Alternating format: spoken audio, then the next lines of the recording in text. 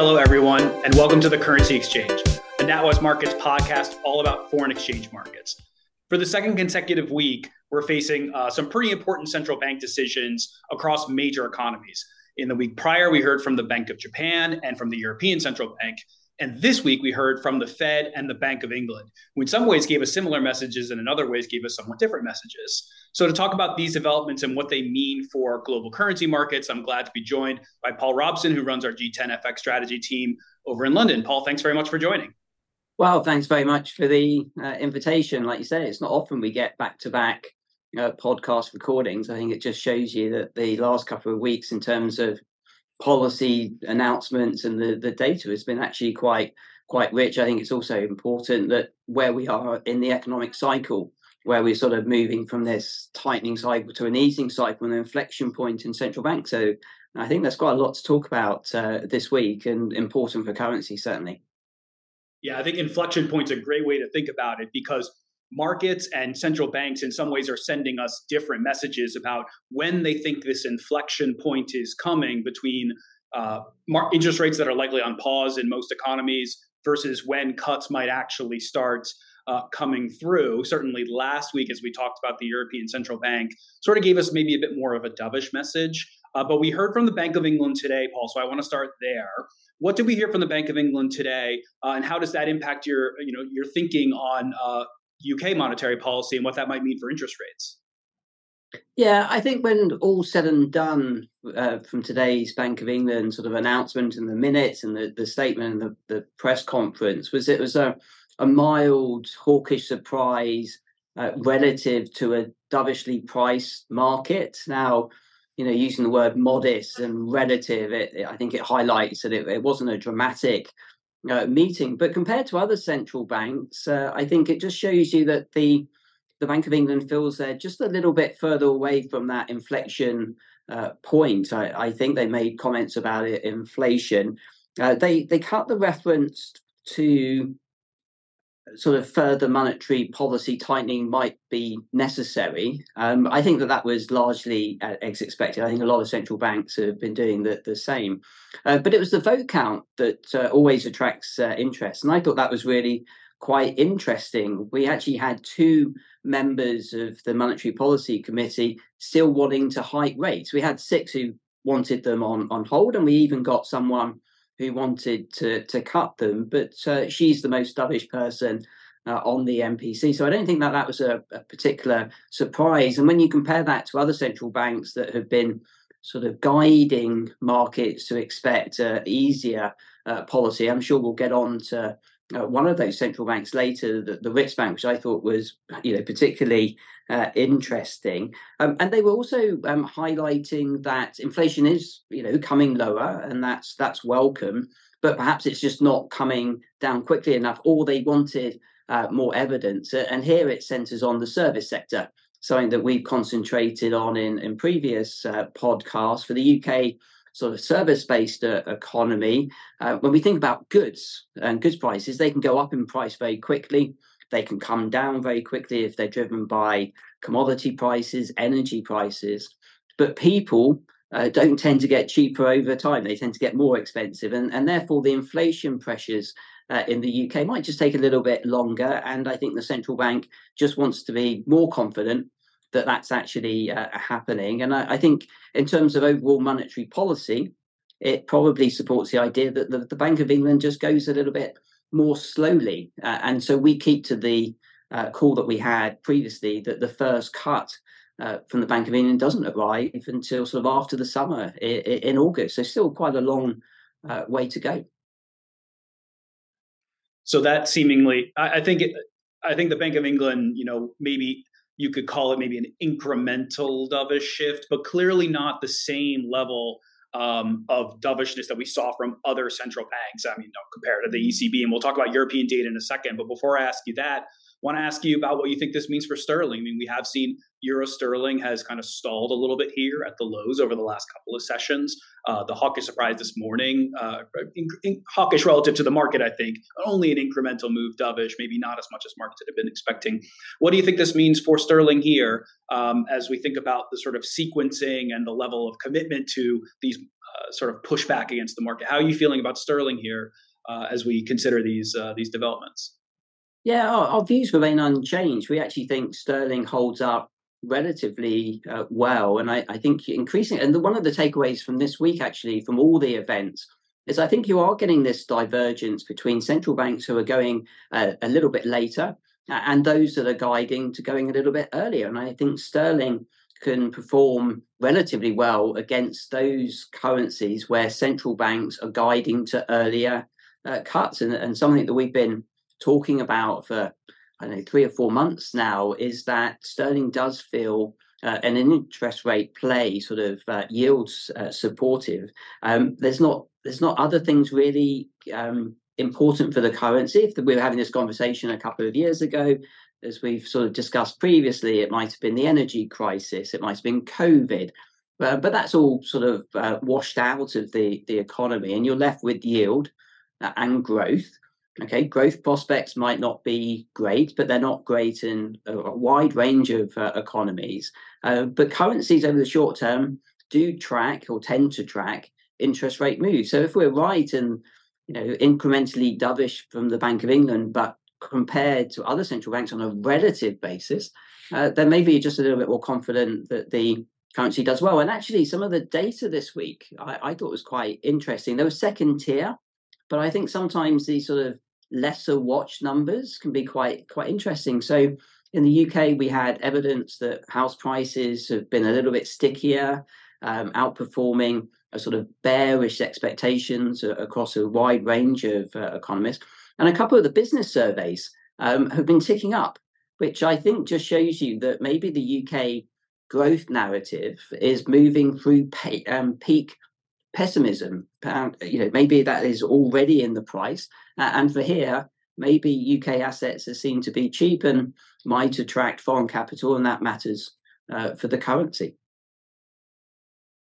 Certainly from our side from my side of the Atlantic, it does feel like the view on the UK from an economics perspective is almost permanently on the negative side, right? And so this idea of pricing out of peak pessimism or moving away from that certainly rings true in my mind. It certainly feels like some of those the sort of negatives for the UK economy have been sort of the feature of the consensus for a very long time. And it's not a new theme that we've been talking about for sure, but it is one I think it makes some sense, right? That in sort of higher inflation, higher rates, less flexibility maybe to cut the policy rate by the Bank of England, that's supportive for the currency, but it may help to sort of entrench these negative views on growth as well. So certainly interesting, as always with the sterling in particular, thinking about rates versus growth.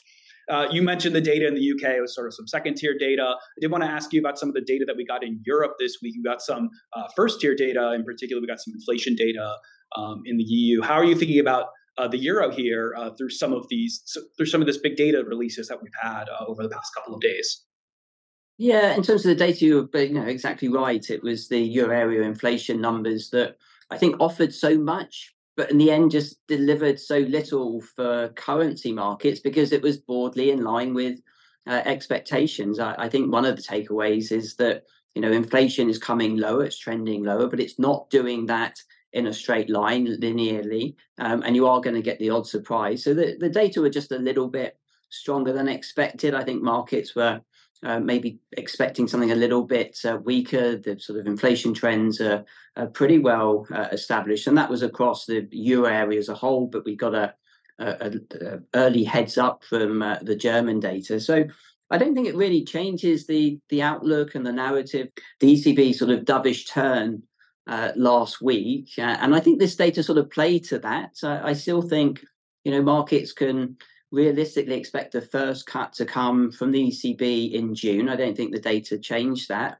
But for currencies, where's the risk around that central case? And for me, it's just that the rate cuts from the ECB come a little bit earlier, and potentially as early as April, and that might be quite a significant period ahead of the Fed and the Bank of England. And I think that just weighs on the currency. And as I mentioned a couple of minutes ago, these two groups of currencies, those where central banks are going earlier, but those that are going a little bit later. And I think the euro fits into that early camp. So underperformance potentially against sterling for the short term, and against the dollar. But I'm sure we'll turn to I know we'll turn to the Fed in a few minutes.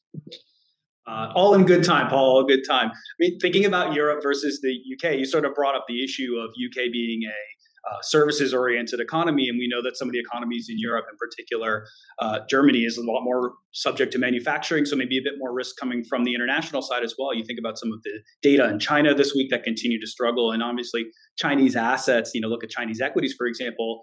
Those have sort of already started to fade a little bit of that post-stimulus bounce. And so, it certainly feels like the evolution of the data is supporting this relative monetary policy divergence in the way these two economies, in the way these two central banks are talking, in the way that markets have to account for the credibility of these central banks as they deliver these messages. You mentioned the Riksbank before. They also had a decision this week out of Sweden. I think it was a very interesting one. Can you talk through their decision for me? What did they decide this week, and how are you thinking about the outlook for Sweden and how that relates to the currency?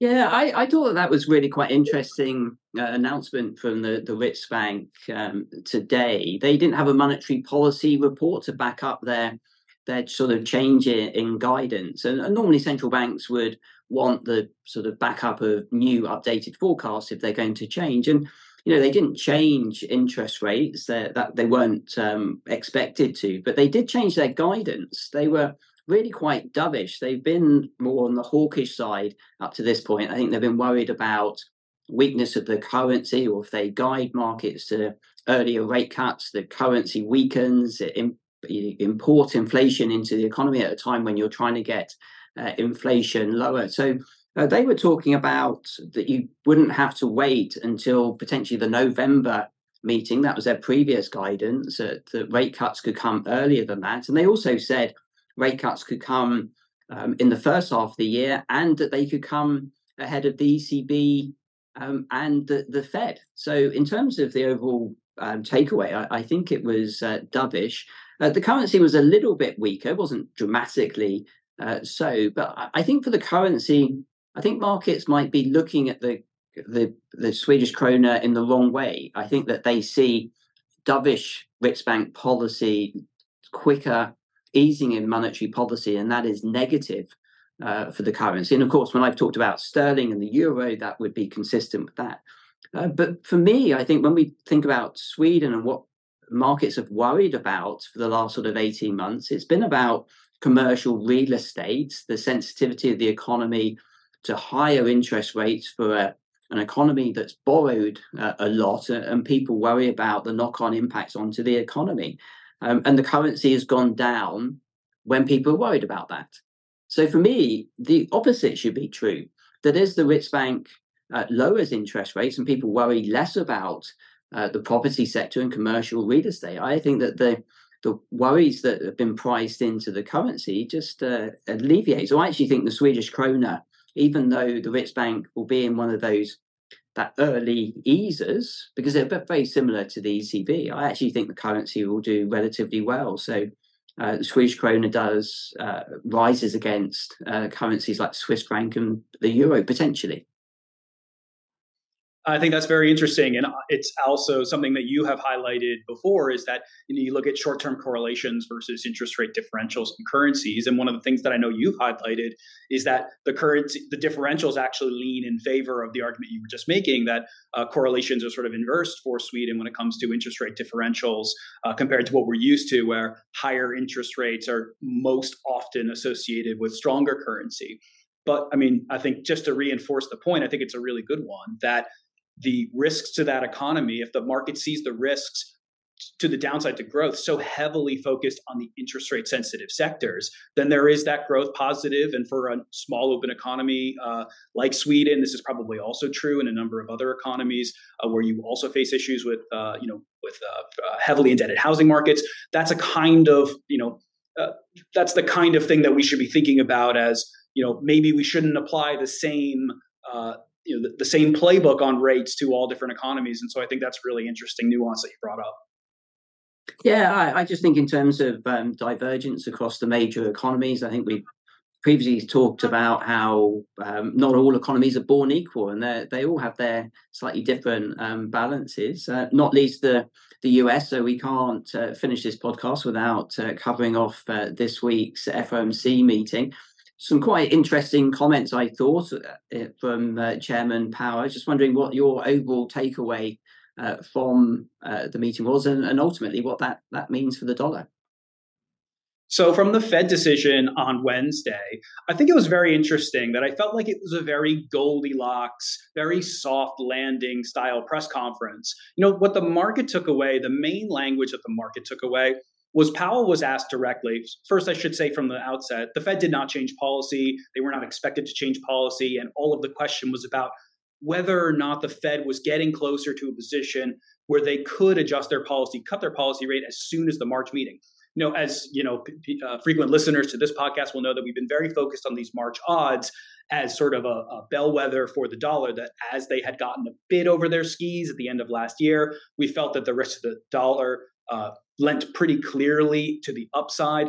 Now it's a bit closer to fair. And so we were looking at this meeting as, what will Powell say about March specifically? Will he make March on the table, or will he try and take it off the table? And I think this is the comment that the market focused so clearly on, which was Powell essentially saying that it's not likely that the Fed is going to have enough confidence in their inflation outlook to cut the policy rate at their March meeting.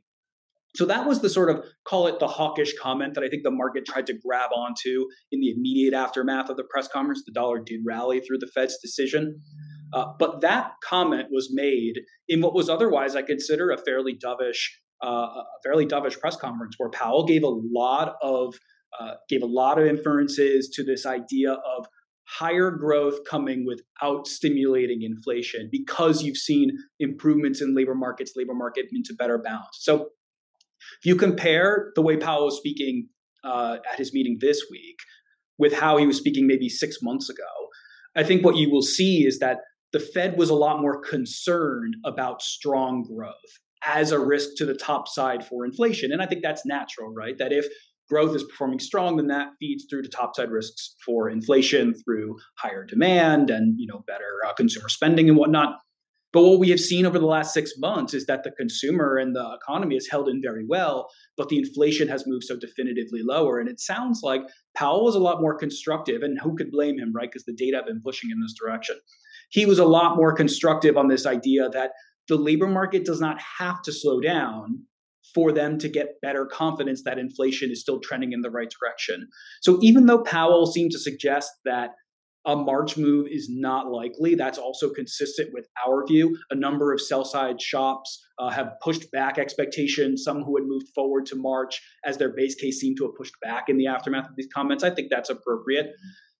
But the overall tone of the press conference, I think, actually pointed in a pretty dovish direction, opening up the door for the Fed to consider rate cuts without necessarily needing to see that growth slow down.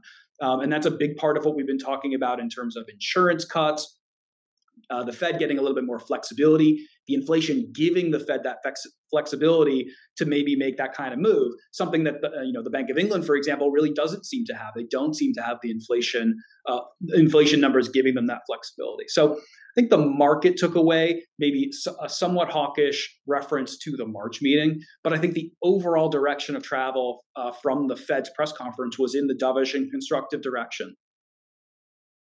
Yeah, I think that's the key takeaway. I think all central banks are ultimately guiding to lower rates. It will be really interesting. I think for currencies, it will just be the speed and the ultimate depth of that monetary easing. I think there's quite a lot of uncertainty about when central banks finally start cutting, how quickly they cut and how deep. And I think there's going to be lots of iterations through the coming 12 months, and it'll be interesting to see where we are at the end of the year and to what extent that impacts currencies. But at the moment, it's a sort of synchronized easing, isn't it? And slow down, and perhaps just keeps like you've been talking about, keeps the dollar strong, or maybe just a little bit stronger for a little bit longer. Yeah, I mean, and our thinking on this is that when the Fed cycle gets going, it might be deeper and faster than the market is currently pricing, but it starts a little bit later. And so from a dollar perspective, it's about timing. It's about finding that moment of that inflection point, if you will, between when The Fed, when we think once the Fed reaches that confidence that inflation is in a position where they can cut, we think they're actually going to be in a position to move a little bit more aggressively. And so the dollar negatives that could potentially come from a Fed cycle feel a little bit more backloaded to us. So we were always a bit skeptical of leaning too heavily into dollar weakness early in 2024. We still continue to hold that view. But we're probably getting closer to this point where, the March meeting is now priced for about a 40% chance of a rate cut still. We think there's probably a little bit of scope for that to come down, of course, all dependent on the data, right? But I think the long-term trajectory is probably still the right one, that the Fed starts moving. We think they start going in May, but that once they start going, they may have scope to move faster. And so that's probably, from the monetary policy channel, means that you could get a much more clear impetus for dollar weakness, but we still think that's probably later starting. And for the near term, probably feel like there's still a little bit of juice to come out of the March meeting in terms of a market implied easing. So with that, maybe a good time to leave it. Thank you very much, Paul, for joining, and thanks very much for listening. If you enjoyed this podcast, consider giving it a like and also subscribe to our channel so you can get our latest podcasts once they're released. Thank you very much.